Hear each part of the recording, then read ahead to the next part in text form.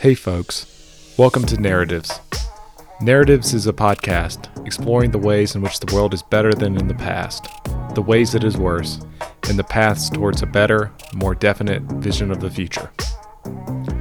I'm your host, Will Jarvis, and I want to thank you for taking the time out of your day to listen to this episode. I hope you enjoy it.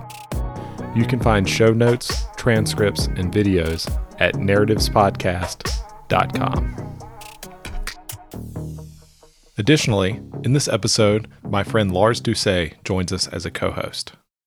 Well, Daryl, how are you doing this afternoon? I'm doing great. How are you? Doing great. Thank you for coming on the show. Could you go ahead and give us a brief bio and some of the big ideas you're interested in? So my name is Daryl Fairweather. I am the chief economist at Redfin.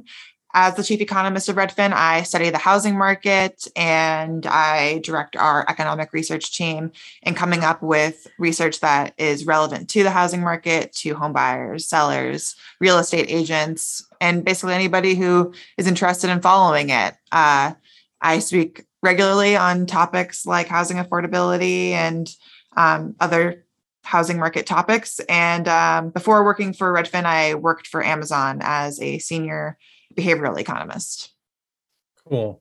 Can you tell us a little bit about exactly what Redfin is and does, and if possible, contrast it with Zillow? Like most people know Zillow and Redfin and kind of think of them as the same thing. But if you could tell us a little bit about what Redfin is specifically and how that all works.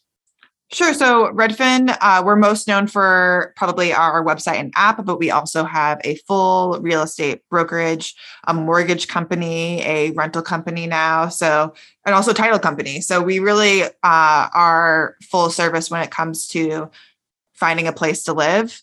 Zillow is a website as well. They, for the most part, don't have a full staff of agents. Actually, I don't think they have any agents now at all. They did for a while when they were engaged in iBuying, which Redfin does as well, but Zillow shut down their iBuying unit. So Zillow mostly has advertisements for agents who are outside of Zillow. They might work for another real estate agent. And then maybe Zillow has some ancillary businesses, but I'm actually not 100% familiar with everything that they do. Cool. So that's really interesting. Now, one thing that's very interesting to us, one of the reasons we had you on the pod, is you work for Redfin. This is a major real estate broker in the United States. And at the same time, you're advocating for fixing the housing crisis, advocating for fixing this affordability crisis. I mean, to put it kind of bluntly, aren't high prices good for your employer and real estate professionals in general? I mean, is there more to the story? Well, tell us all about it. It's not really good for anybody that housing is the way it is in this country. There's a lot of market inefficiencies, things like NIMBYism, also just like the way that we tax land and property is not as efficient as it could be, which means that we don't build as many homes as we probably should be to meet demand. We underbuild. And even in working for a real estate brokerage, we want people to be able to move, to be able to buy homes. Those are our customers. We want more customers. We'd rather have more customers than charge the customers we do have more money. That makes a lot of sense. You mentioned two interesting things there. There's a couple of things restricting supply and kind of driving housing prices up. NIMBYism and kind of inefficient tax structures. Can you talk about those two separate things and how they contribute to the housing crisis? Sure. So I will start with NIMBYism. NIMBYism it stands for not in my backyard. Back in like the 1970s, it referred more to things like industrial projects going in a neighborhood, but then it kind of evolved into residents really being opposed to any kind of development in a neighborhood. So you buy a home in a certain area, maybe all the homes are single family homes. There aren't any shadows in your backyard from taller buildings. You have a view of, say, the lake. Nothing's blocking it. And then you start lobbying to protect that, to make sure that no large apartment buildings go in that might block your view or cast a shadow, even if it means that housing for everybody else is unaffordable and inaccessible. So it's kind of just basically a shorthand for, I think, being kind of selfish, valuing your property value, your view, your neighborhood character that you want more than building a neighborhood that is welcome for all people or for more people to be able to afford and live in. So unfortunately, NIMBYism, it's like a consequence of, I think, incentives. Homeowners are incentivized to protect themselves, not to think about things more at a larger level. We could address that. I'll pivot with a land value tax. So a land value tax is basically the idea that you extract the value of the land and redistribute it back to a community, because nobody really owns the land, right? I mean, I guess maybe that's debatable, but it's based on the idea that we all collectively own the land. And so if you build on a certain plot of land, you should be paying some kind of rent for using that land. Anything you do in terms of the structure would be yours. We wouldn't tax that with a land value tax as opposed to a property tax. So you can build whatever you want, but the land value has to be shared. And the way that can actually combat NIMBYism is that you would want to get the most value out of your land by building perhaps more housing on your land, instead of just letting the land stay as a single family home. And if you didn't want to do that, then you would more likely want to move somewhere else where the land value tax was lower, where you wouldn't be impeding on other people's ability to get the full value of the land. So it sounds like there's kind of a different incentive structures. So if we tax property, then we'll get less productive uses out of the land. And if we tax the land, we won't. We'll get less speculation. Is that like a fair framing of what you're describing? Yes, I think less speculation, because the value would be extracted. It wouldn't be something that you would bet on. And I think that is more equitable just in terms of like how we distribute the value of land. It's not all going to the people who are just around earlier to buy it before the value went up. The value would be more reflective of all the people who contribute to that value. Because like, if you're in a place that has really exclusionary zoning, say San Francisco, for example, and you bought your home, let's say in the 1970s, the value of that land today is mostly attributable to the tech sector. And you personally buying a property, like you didn't contribute to that necessarily. So redistributing it back to the whole entire city would make that a bit more fair. Now, Daryl, you're chief economist here at Redfin. So as an economist, what led you to these policy conclusions? What's the theoretical basis for them, and how did you personally encounter them? So at Redfin, as the chief economist, our team, the economist team, studies the housing market, and our directive is to just inform people on what's really going on. So just telling the truth is a big part of what we do. We do the research and then we report on it. We try to report on it as factually as possible, so people know what they're getting into when they buy a home. They understand why values keep going up, why housing affordability keeps getting worse. And you can't really explain that without talking about things like NIMBYism or property tax structures. These are the root problem. These are the root thing or policy choices that have gotten us into the situation that we're in today. Now, you've shared some videos on your Twitter. One of them you shared was the housing crisis is the everything crisis. Now, I've heard of this theory before, which is also known as the housing theory of everything. And can you explain what this theory is about and what your thoughts are about it? Yes. So, I think there's two parts of it. Part of it is that housing affordability issues cause a whole lot of other problems in the economy. So when housing prices go up, people have to devote more of their income just to housing. They're not able to buy other things. They're not able to consume. They're not able to invest in things outside of land, which doesn't like add productive capacity to the economy. It's just land. And that makes the economy overall less productive than it could be. And it makes us poorer as a society. I think another way to think about the housing theory of everything is that what's wrong with the housing market is really what's like the root cause of what's wrong with the housing market when it comes to things like NIMBYism is what could potentially be our downfall with other big crises like climate change, for example. If people have this mentality that they're only going to be concerned about themselves and they're going to block policies that could potentially help everyone if we all just, stop thinking so individually, that's going to prevent us from making investments in a carbon-free or neutral future. So those are two ways I think about how if you understand what's going on in housing, you can really understand how we're failing as an economy and every other aspect. So one question I want to follow up on there is that inflation is really bad right now, right? And as an economist, I'm sure you have opinions about inflation. Now, housing inflation, according to your argument here, seems to be kind of a separate sort of thing from like bread inflation, but on the same time, like I guess my plumber and a nanny or whatever, any laborer who has to live in the city has to pay rent in the city. Mm-hmm. And so the cost of that labor is probably affected by some degree by housing affordability. So to what degree is just, and then you pay more for a nanny or a plumber. I'm not an economist. I don't know. You please correct me. To what degree is inflation, to what degree is it or is it not driven by the housing crisis? So I'm going to separate out inflation and stagflation. So inflation, the kind of inflation that the Fed has control over, is driven by increases in demand for something. And increase in demand for something could cause home prices to go up. It could cause the price of bread to go up. And the root cause of that is that there's too much money flowing around in the economy. There's too much demand. If you just want to reduce that, you increase interest rates, reduce the money supply, demand goes down. The other side of that is stagflation, which is driven by a lack of supply. And the primary reason that housing prices are so high is not because there's too much demand, it's because there's not enough supply. And that's not something that the Fed has any control over. The only way to increase supply is to increase the productive capacity of our economy. And that's just a fancy way of saying, like, we need to just stop doing things that hurt us for no reason. Like having single family zoning is just like a very silly policy choice. We all know we shouldn't have it. If we want to improve housing affordability, let's just get rid of it. Or things like having a carbon tax, for example. That's kind of a straightforward thing that a lot of economists agree on. If we did that, then we would get a lot closer to a carbon neutral future, and we could even redistribute the gains of the taxes so it doesn't hurt low income people who tend to consume more carbon relative to their income.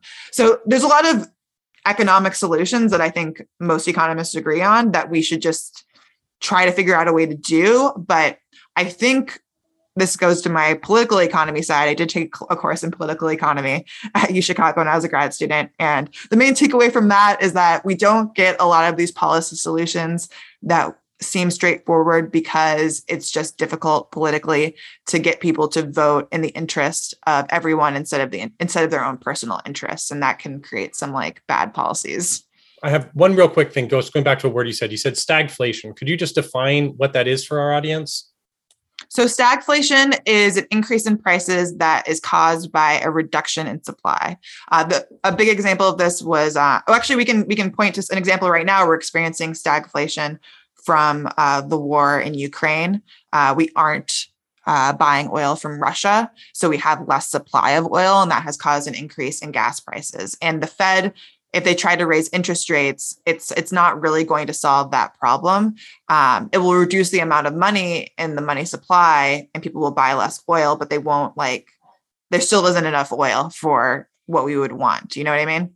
Yeah, my understanding of the word, I first heard it like referred to from the Carter administration, that traditional macro problem is inflation because economy is growing, but we also have inflation. So good thing and bad thing. And stagflation, I think, is the stag word, is that stagnant plus inflation? Like economy is not growing and you have inflation, so two bads? Is that? Yes. I think that I never actually thought about where that portmanteau came from, but that makes a lot of sense. Yes, the economy is not growing. It's not that we have too much demand. Demand is a good thing. You just have to make sure it's not too much. But a reduction in supply is overall bad. And then if you reduce demand, then you're making things worse on top of that. And it's like you're getting punched from both sides just to fight inflation. So the point is you can't use your traditional monetary policy lever of pick a point on the trade-off between growth and inflation to solve stagflation. Is that what you're saying? Yes, there is no there is no trade-off. It's just worse all around. I mean, inflation is bad in and of itself, so you can't let inflation get too bad because of stagflation either. The Fed, like they did during the oil embargo and the issues in the 1980s, they had to raise interest rates then too. So anyway, this is kind of a tangent. Daryl, you mentioned something really interesting earlier around the political economy of just general problems around political economy and passing things that would be good for the collective, for all of us. Particularly, I'm thinking around NIMBYism. It seems like a real challenge to solve NIMBYism because these decisions are made, zoning decisions are made at the local level. You can go down to your town council, start yelling, I don't want this, high density housing project to go up in my backyard.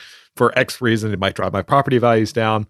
And there's this concentrated kind of incentive for me to prevent this from happening. And kind of this, we would all be better off, but it's a smaller incentive for all of us to kind of band together and prevent this person from stopping us from building more high density housing.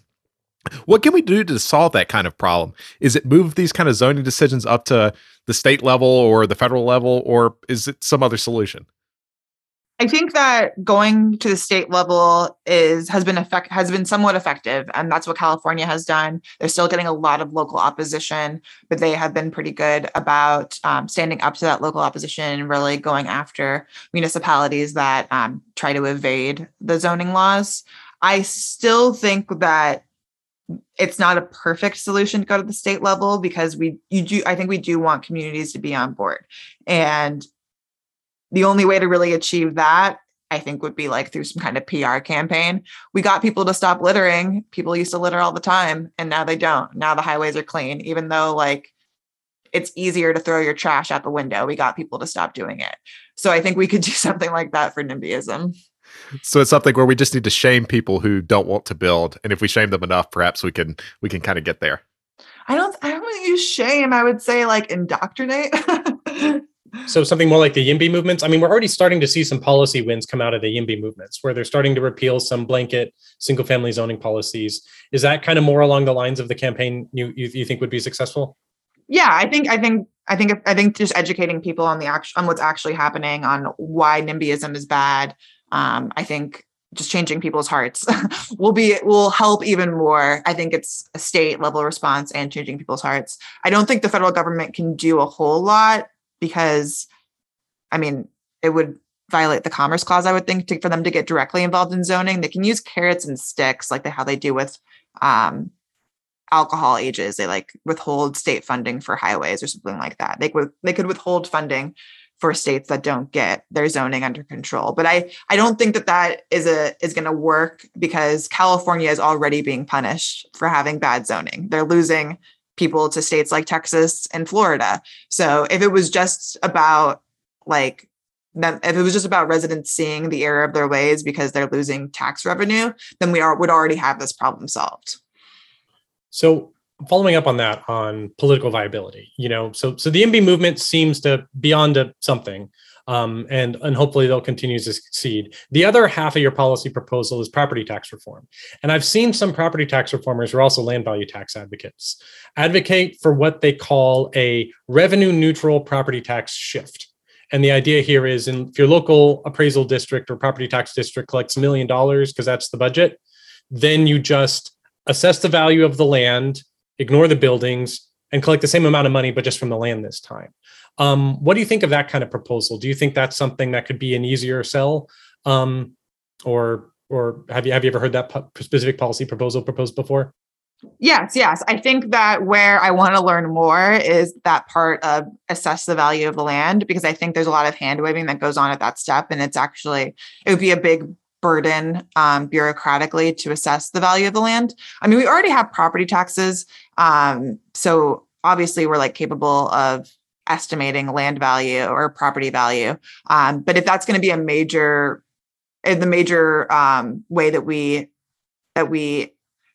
solve this problem, I think we're going to have to be pretty careful about how we assess land value and try to think through that. So here's why I think it's hard. Land value isn't fixed. It can change. Things like air quality would affect it, access to jobs, access to parks. It's subjective. You could include non-monetary or non-pecuniary, dollar value things in it, like how much carbon could potentially be captured if this land was turned into a park. How much do we value carbon then? You can go down a lot of rabbit holes when trying to figure out how to assess land value. And not to say it couldn't be done, but I think it's a bit more subjective than just some, professional appraiser coming in and putting a dollar value on it. It gets kind of complicated. Right. It's interesting because we're actually we're actually somewhat involved in the field. We have a grant right now to do mass appraisal. And so one of the people working on a project is Paul Bedanset, who's worked for the International Association of Assessment Officers. And so we've been learning a lot about this. One of the things he talks about is recent advancements in mass appraisal technology. And I won't bore you with all the details. But one thing I would like your opinion on is, from the position of Redfin, you're sitting on a treasure trove of data for the whole, United States. What do you see in the world? Do you have any contact with valuation? You say you have an iBuyer program. To what degree is your access to data give y'all insights on the potential to do mass appraisal and things like that? So I think that that just the fact that we have all this data and can put up a Redfin estimate, can make purchases based on these algorithms, it kind of goes to show how far we've come. And I think that it has had a huge impact on the market. But algorithms contain bias. They're not perfect. I mean, Zillow, I don't work for Zillow, but from what I've read, it seems that Zillow got caught flat-footed with their iBuyer program because they weren't being as questioning of the outputs of their algorithm as they should be. So it's algorithms plus judgment when it comes to valuing a home. It's not just the algorithm. And we have a whole team of agents. So when our customers are looking at their Redfin estimate, their agent is also helping them understand, like, here's the context for the estimate and why your home may sell for more or less than that amount, or by how much more. So yeah, there's a lot of judgment that goes into it. That's why I'm still a bit skeptical that it can be deployed in a way that is more efficient in the way that that the land value tax enthusiasts want it to be. And there's also just like bias that no matter how good we get or how much data we get are still going to be there. So racial bias can crop up. There's bias so Redfin did an analysis of how much a home is worth in a Black neighborhood compared to a white neighborhood when the home is exactly the same and the neighborhood's exactly the same, at least according to all of the data that we have. And homes in Black neighborhoods were valued, I think it was around $40,000 less than homes in white neighborhoods. And you could call that a problem with how like an algorithm might determine the price, but it's actually people on the ground who are determining the price, and they carry with them their own potential bias for where they want to live. So is that the correct value though, when you're coming up with something like a land value tax? And another factor too to be wary of is that even in property taxes, people can dispute their property taxes. And the kind of people that dispute their property taxes tend to be wealthier and have more resources. They tend to be white on average. Whereas, people who maybe don't have the resources just end up accepting higher property taxes. So that's a bias that I would be worried about too. But I think the big question though it's always about trade-offs. Can we create a system that is more efficient, that is less biased than the current system? Right. And how close do you have to get? Mm-hmm. Right. I've seen, you can go into San Francisco and you can find an empty lot next to a $3 million home that's worth like 2.5 million, and it seems like the dirt's probably for both of those is probably worth 2.5 million. How close do you have to get? You don't need to do 100% tax on the land rental value. What's your margin of error? You don't have to put a number on it, but just like, can we put in a policy that's good enough even in the face of imperfect information? I absolutely think that we can do better. And there's like a lot of just small ways that we could do better. One is like getting rid of something like Prop 13 that caps the increase in your property tax. We could try to value the land instead of the structure and not tax the structure. So we're not taxing investment. Yeah, I feel like it would, like, the current system is very flawed and we could do a lot of improvements. And then another option for municipalities besides land value tax is leasing land more often, because it's in effect the same thing. Like, instead of giving a plot of land away to a developer, you just set a rent and then the city can charge the rent that they feel is appropriate. And they can even take auctions on the rent too. That's another way to assess the value, is to just have an auction and let the auction determine it. Right. I've recently seen some talk about what's happening in trailer parks, for instance, and that a lot of the rents on trailer park land is going up. And that, trailer park land is literally a parking lot. It's a special case. So I wonder if, do you have any special insight in what's going on in the trailer park market right now? I am pretty confident that it's a consequence of the housing affordability problem. People have been priced out of non-manufactured homes, and they have to resort to manufactured homes because it's what they can afford. The more inequality increases, the more demand there is for like the most affordable type of housing. So that doesn't surprise me. I'm really interested in this talk about racial bias in assessments, right? So if we're basically trying to do is predict what a home will sell for, And so if all the people who are making offers are, well, frankly, racist, that might reflect, depressed value for this place, if racist people don't want to live here, but I guess in terms of like policy, which is the worst outcome if it's like, okay, I valued your property at its low, it's like, well, you pay low taxes. Right. I've seen some presentations on racial bias where the fancy guy's house who lives on a hill and it's worth $2 million, the property tax, it's like, oh, that land is worth nothing. So he pays like, not very, very little in property taxes. But this person here who lives in the projects, oh, that land's really, really valuable. So they're hit with this very high property tax. So, I was wondering if you could speak to that aspect of things where actually overvaluing your property can be a form of bias. Yeah. When you're applying for a loan, you want your appraisal to be high. And when you're getting your property tax bill, you want your appraisal to be low. So there are different kinds of appraisals. And unfortunately for Black people, they get hit both ways. When they're applying for the loan, there's a lot of anecdotes about Black people having to like take down pictures of their family, have a white person stand in so that they get a higher appraisal when they're applying for a loan. But then when it comes to the property tax bill, on average, Black people are hit with higher property taxes relative to white homeowners because of what we talked about earlier about white homeowners being more likely to appeal their appraisals when it comes to the taxes. So it can cut both ways. I think a land value tax, though, has the potential to correct for some of that innate injustice in how homes in Black neighborhoods are undervalued, because yes, they would get hit with a lower tax bill. And you could even have a negative land value tax, like maybe a place like Flint, Michigan, we should be sending checks to compensate for the way that their land value was diminished due to the lead crisis. Oh, interesting. So like you destroyed land value. So you need to it's like what do they call it? A Pigouvian tax when you pay for something bad you've done. I guess that's what a carbon tax is. Right. Yes. And land value tax has often been paired with what used to be called citizens dividend. It is now called universal basic income. Is that another thing you were gesturing at with like negative land value tax, or is that a separate concept? I hadn't heard UBI linked to land value tax in that way. I consider them separate policies. I'm not sure. I haven't heard that before. Yeah, that's just the historical single tax Georgist movement. They often were like, okay, we'll do a land value tax and we'll use it to fund a citizen's dividend.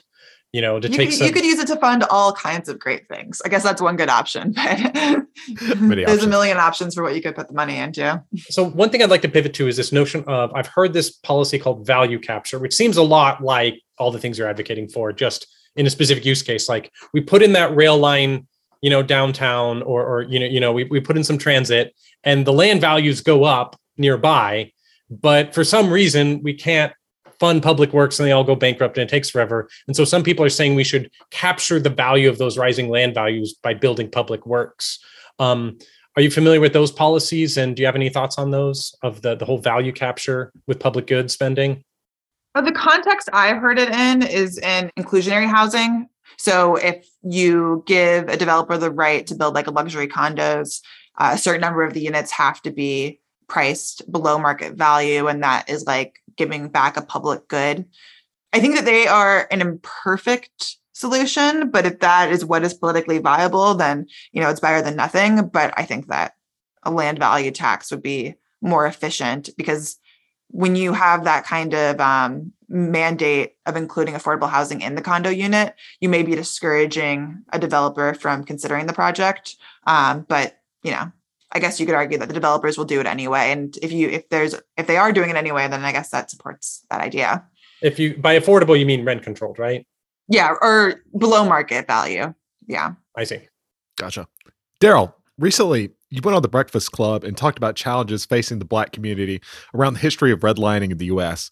Can you talk about to what extent and degree this legacy still persists today and kind of the mechanics that perpetuate it? I know you've talked about it a little bit already. Yeah, so redlining was one of the discriminatory systemic functions in our housing market before the civil rights movement. So the way redlining worked was that banks would essentially draw lines around Black neighborhoods and would not lend to those neighborhoods. And because of things like racial covenants and mortgages, Black people also could not buy into the white neighborhoods where mortgages were being provided. So it was in effect prevented most Black people from becoming homeowners pre-civil rights era. The work of the civil rights leaders, Martin Luther King, the Fair Housing Act, redlining was abolished, but the effects still persist today because housing is one of the main ways that people build wealth in this country. It is a source of intergenerational wealth. People who are homeowners are more likely to have had parents who were homeowners. So there's even just knowledge that's passed down, or a model that is set when your parents and grandparents were homeowners that Black people were prevented from experiencing. And it's one of the reasons that we still have inequality today. And it's an example of how the policies of the past and discrimination, segregation of the past is still affecting inequality today. So Daryl, one question is a big thing that often comes in with the intersection of race and housing is this topic of gentrification. People move into the neighborhood and the prices go up. And there's tension between the current residents and the ones just moving in. I was wondering if you could talk about that. Because sometimes it seems like, don't we want to improve neighborhoods, but how can we do it without kicking out the people who already live there? Yeah, I don't love the term gentrification because I feel like it's just used so much that it's kind of lost its meaning. I think that what it is actually describing is the vulnerable position that renters are in when land value goes up. Because if everyone all of a sudden wants to move into their area, they don't own the apartment or rental that they're in, they now have to move because they can no longer afford to live where they are. And that is a disadvantage that is only really borne by renters and not by homeowners. What's interesting about a land value tax is that burden would now be shared by both homeowners and renters because the land value tax would go up when more people want to live in the area because the land is more valuable when it's more demanded. So if we're trying to reduce inequality, I think that is another angle for why a land value tax would help the problems of gentrification. It wouldn't completely eliminate it, but I think it would make it so that the burden is not shared so unequally. So, Daryl, you're chief economist at Redfin. Tomorrow I wave a magic wand and you're chief economist of the United States. What do you do? I probably would start a commission to investigate a land value tax because that wouldn't be a very popular position because people wouldn't know what I'm talking about. But I think that is what I would do. Cool. Daryl, you're clearly a super smart person. You've worked at Amazon, University of Chicago, PhD in economics, incredible program. I'm curious, why spend time on this problem? Why housing? Is it because it is this just fundamental thing? It's a huge lever, or is it something else? So I specialized in behavioral economics when I got my PhD, and I also first started studying economics during the housing crisis. I worked as a research assistant at the Boston Federal Reserve in 2009, and I surveyed homeowners who were facing foreclosure or who had recently entered foreclosure about the roots of why they got in that position. I asked them all kinds of questions about their income, their employment, their health history, things about their knowledge of finance, how risk averse they were, how much they understood the terms of their mortgage. It was a really long survey and I gave it hundreds of times. And it really just made me realize how housing is this huge financial decision that people take and they have no experience going into it. So it's a very prime example of where people can make mistakes because whenever you're doing something you've never done before, that's when all the biases start to kick in. And it's a very emotional decision too, because it's your home, it's where you live. And in America, homeownership carries so much emotional weight for people. So for someone interested in behavioral economics, studying the housing market is perfect. So Daryl, one question I have is, you got your studies at the University of Chicago. There's this whole school in the non-university sense of economics called the Chicago School. And I was wondering, I'm fairly familiar with that school of thought, but this seems like I don't hear most people talking about land when they talk about economics, at least not until recently. Mostly it's like capital and labor and interest rates and supply and demand. But like land seems like a relatively new part of the discourse to me. And I was wondering if you could situate what makes land special economically. I feel like land was discussed a lot when I was in graduate school, because it's the perfect example of an inelastically supplied good. When you're going through like what is an elastic good versus an inelastic good, land is the prime example. It can't be created; it just exists. So its value is determined by demand, not by supply, because supply is fixed.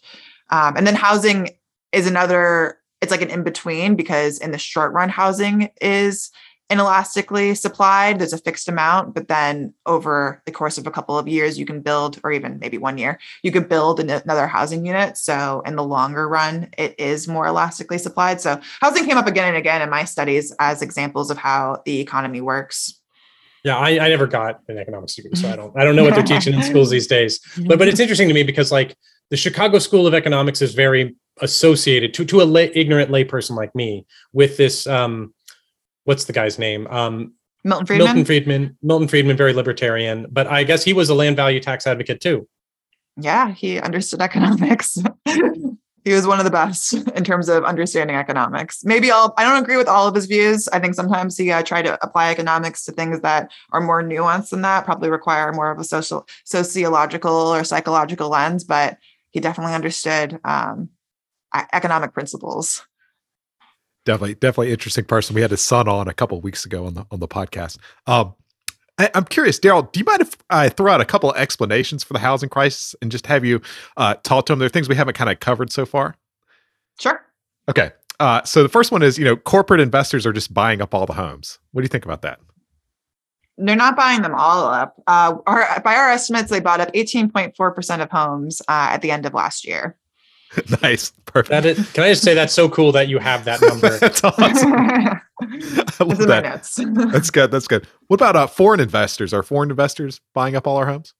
We don't have great data on that because most foreign investors buy through like a trust or an LLC or something like that. But anecdotally from our agents, it's really only comes up in a handful of markets, and it's not by any means like the majority. Gotcha. Now, I doubt your coding has this specific one in it, but I'm just going to ask anyway. Are tech bros buying up all our homes?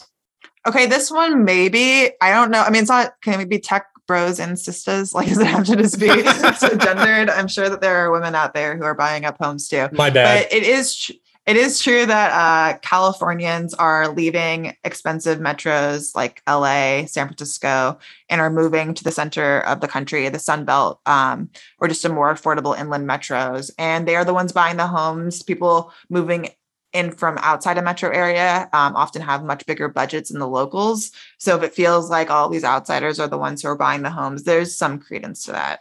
Gotcha. Okay. Yeah. My bad on that one. But interest rates, is it all just because of interest rates? To what degree do interest rates drive housing stuff?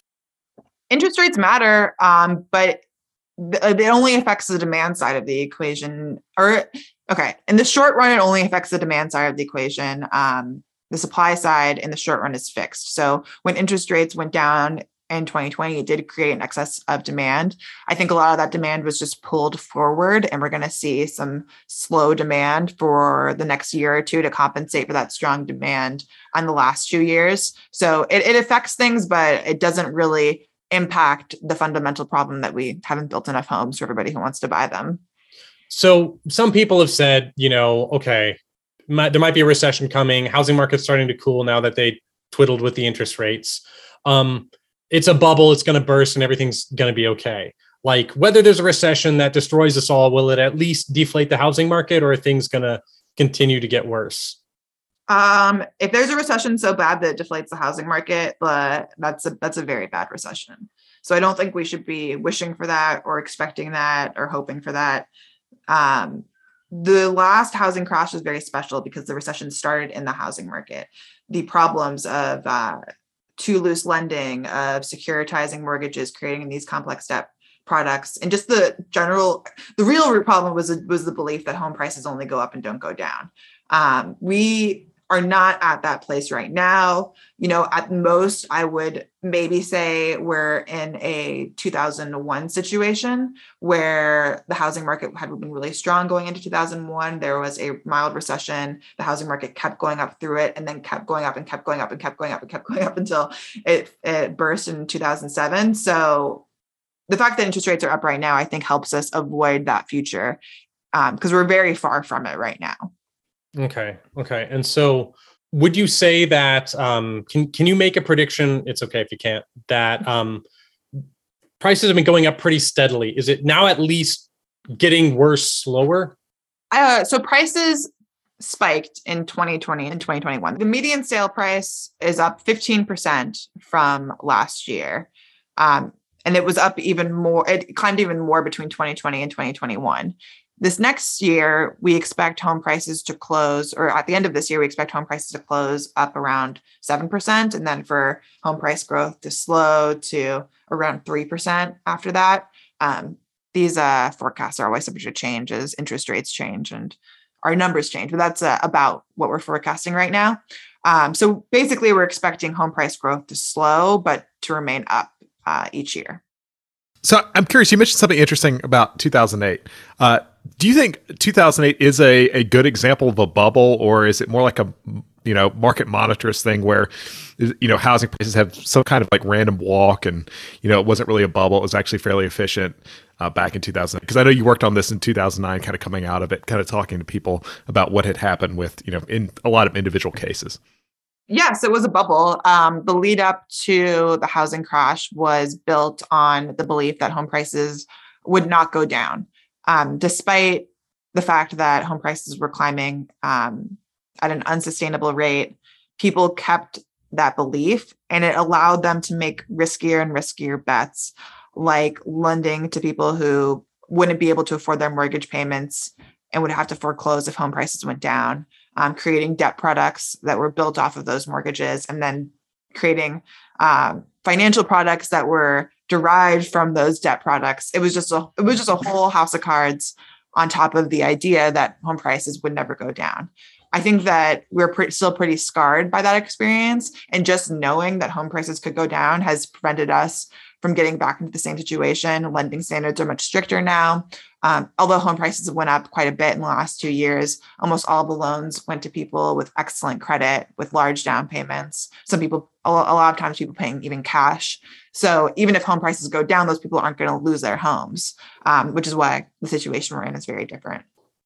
Right. So what regulatory things have changed since 2008? You mentioned a couple, but like broadly speaking, what provisions did we change from that? What lessons did we learn? What lessons did we not learn? So the big one I would point to is Fannie and Freddie becoming government-sponsored entities, and their portfolios being managed by the U.S. government. Like, one thing that we did during the pandemic is we implemented forbearance. We were able to do that because of that kind of control we had over the housing market. We were able to put extra fees on things like second home mortgages, investor mortgages, large loan mortgages, which slowed down some of the exuberance in the housing market without hurting first-time home buyers quite as much. So those two things have kind of shifted the risk that Fannie and Freddie have on themselves. And then I think even just from private markets have gotten more conservative. It's been a problem actually for new construction that builders have lost some of their risk taking because they're underbuilding, and they really do need some kind of government support to get back to a place where they're building enough to meet demand. Builders tend to follow the cycle, which means they're always a little bit late. They just got started, and now interest rates are up, so they're already pulling back before they can actually build to meet like the next wave of demand. So it's just an inherent problem there. But lenders have gotten more prudent, I think, for the benefit of the health of the housing market. So that reminds me of something. That was another factor we didn't talk about, is construction costs. Right? Is some people say, well, construction costs are just inflating, and that's why housing's out of control. To what degree is that true or not true? if you talk to builders, it's true. They have a lot of evidence to point to that. Labor costs are going up. Land costs affect them too, because how are you supposed to hire somebody to build a house in San Francisco? Where are they supposed to live? You have to pay them a certain amount. And if they're commuting in from Sacramento every day, doing a 3-hour drive, you're gonna have to pay them more money. So you can get into these like cycles of despair with rising land costs that make it even harder to build. And also her immigration policy plays a role. I know builders would like the US to have immigration policies that allow more foreign workers into the construction industry, because they've had trouble recruiting them from Americans without that foreign labor supply. That's another political topic that is a whole different animal than just land value tax. Well, so it's interesting, so you seem to be very focused on these kind of universal, get to the root of the problem kind of solutions. There's been some other proposals I've heard where it's like, oh, we just need to ban like second home ownership, or we just need to ban, we just need to like have a vacant lot tax, or we just need to like ban corporate buying of homes and all these things. So regardless of like political viability, what do you think of that kind of approach versus the ones you've just advocated for? I just don't have a lot of patience for solutions that aren't going to help. I feel like it's distracting. I don't know. I know people, it's an easy thing to want there to be some like boogeyman for the problems that we have. But I think a lot of it, like going back to the housing problem of everything, is that we just like aren't thinking about things in a rational way of what would be best for all of us, instead of like this narrow-minded view of what's best for us individually in the short run. So that's a really interesting take. I really like that. So what is, you'd mentioned before about solutions that are kind of equivalent to land value tax. You talked about like a government leasing, in that case, it's like, well, the land value is whoever gets the lease, and that's the prevailing market price, that lease, I suppose. And then the tax agency just collects that. How does that work in practice?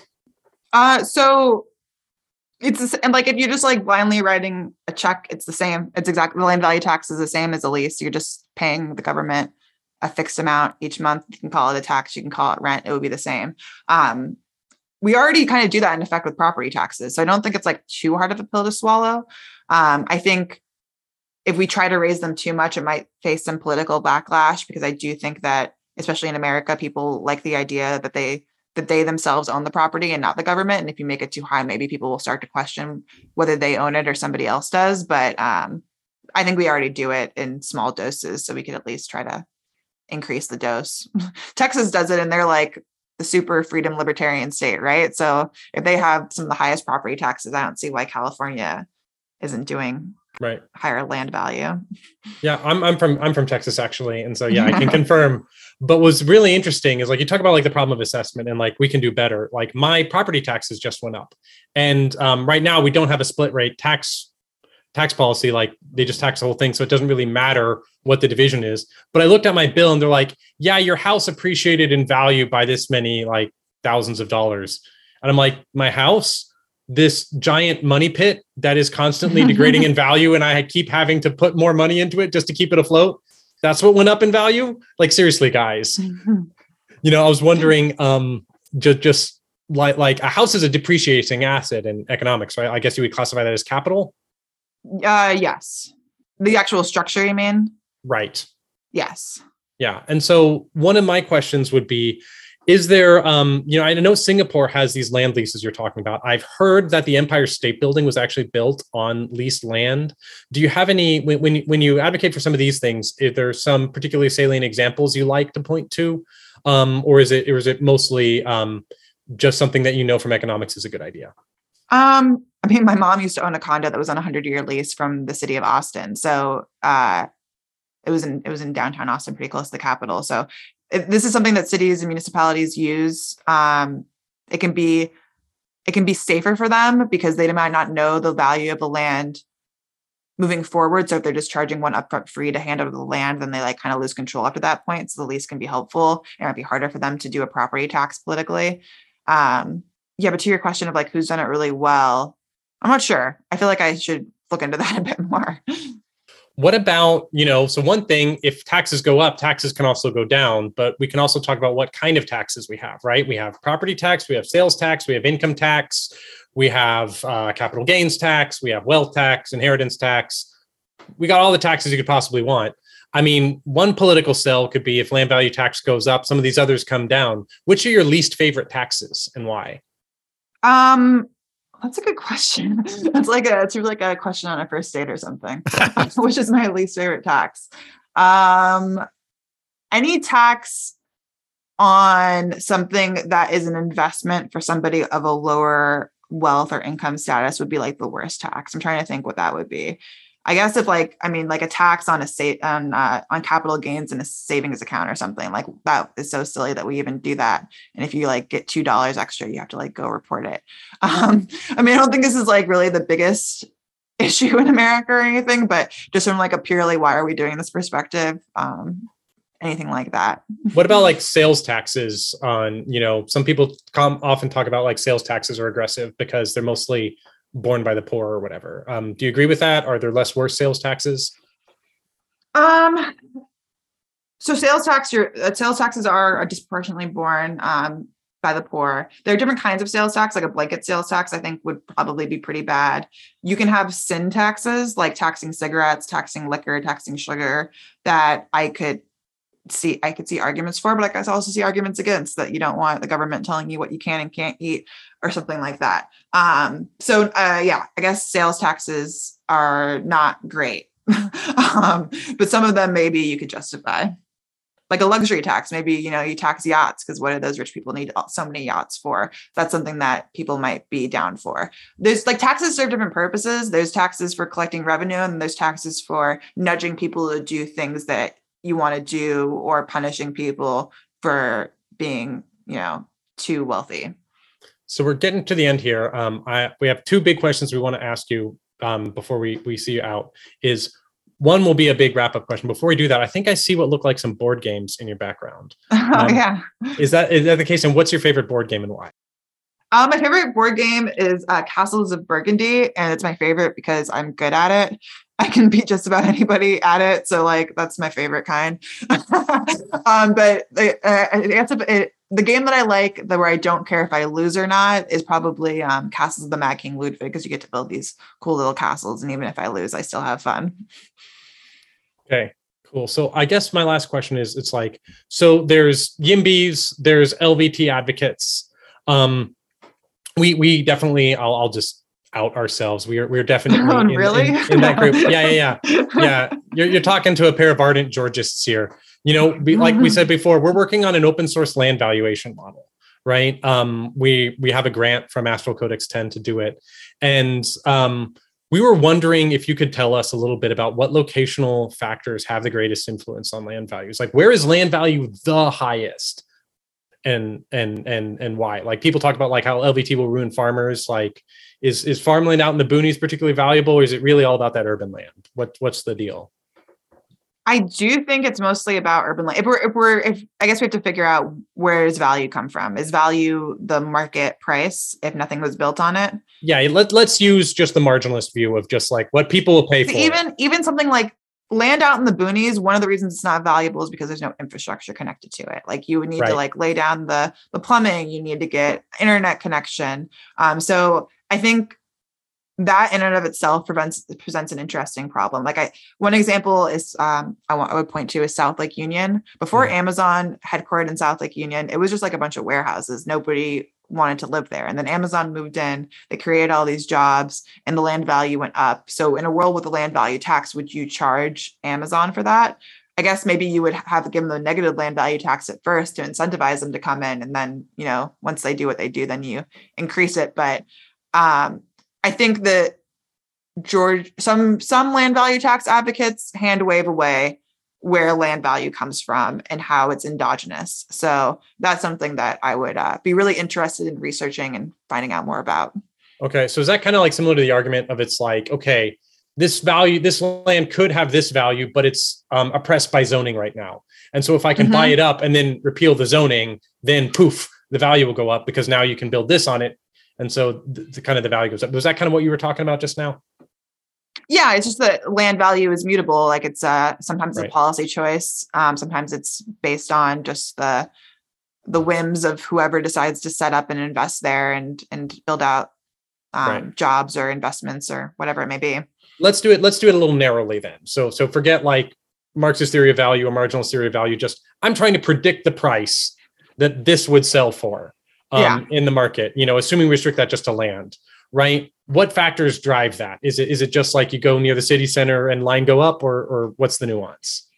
I think if I was to create a function of it, the things I would want to put in my equation would be access to jobs, access to green space, access to transit, environmental factors like air quality, weather, demographics, because the people, the lot of the land value is who lives there, who like you want to move to New York because you want to be around people who live in New York and in the industries that are there. You move to LA to be in the entertainment industry. So demographics would be part of it too. That's where I would start. Great. Well, Daryl, thank you so much for coming on the show. We really appreciate you taking the time. Where can people find you? Where should we send them? Where can people find your work? You can follow me on Twitter or Instagram at Fairweather PhD. You can go to the Redfin News site. Just Google Redfin News to see all of our research. You can find me on LinkedIn too, but I don't really check LinkedIn that much. I should really shout out the Lincoln Land Institute. I just went to a conference of theirs. I talked a lot about land value taxes and land capture. So check them out if you want to learn more about these topics. Awesome. Thank you. Cool. Well, thanks for coming. I think we all learned a lot here, and I hope everyone follows you and reads all your cool research. And we wish you the best at Redfin. Thanks. Good talking to you.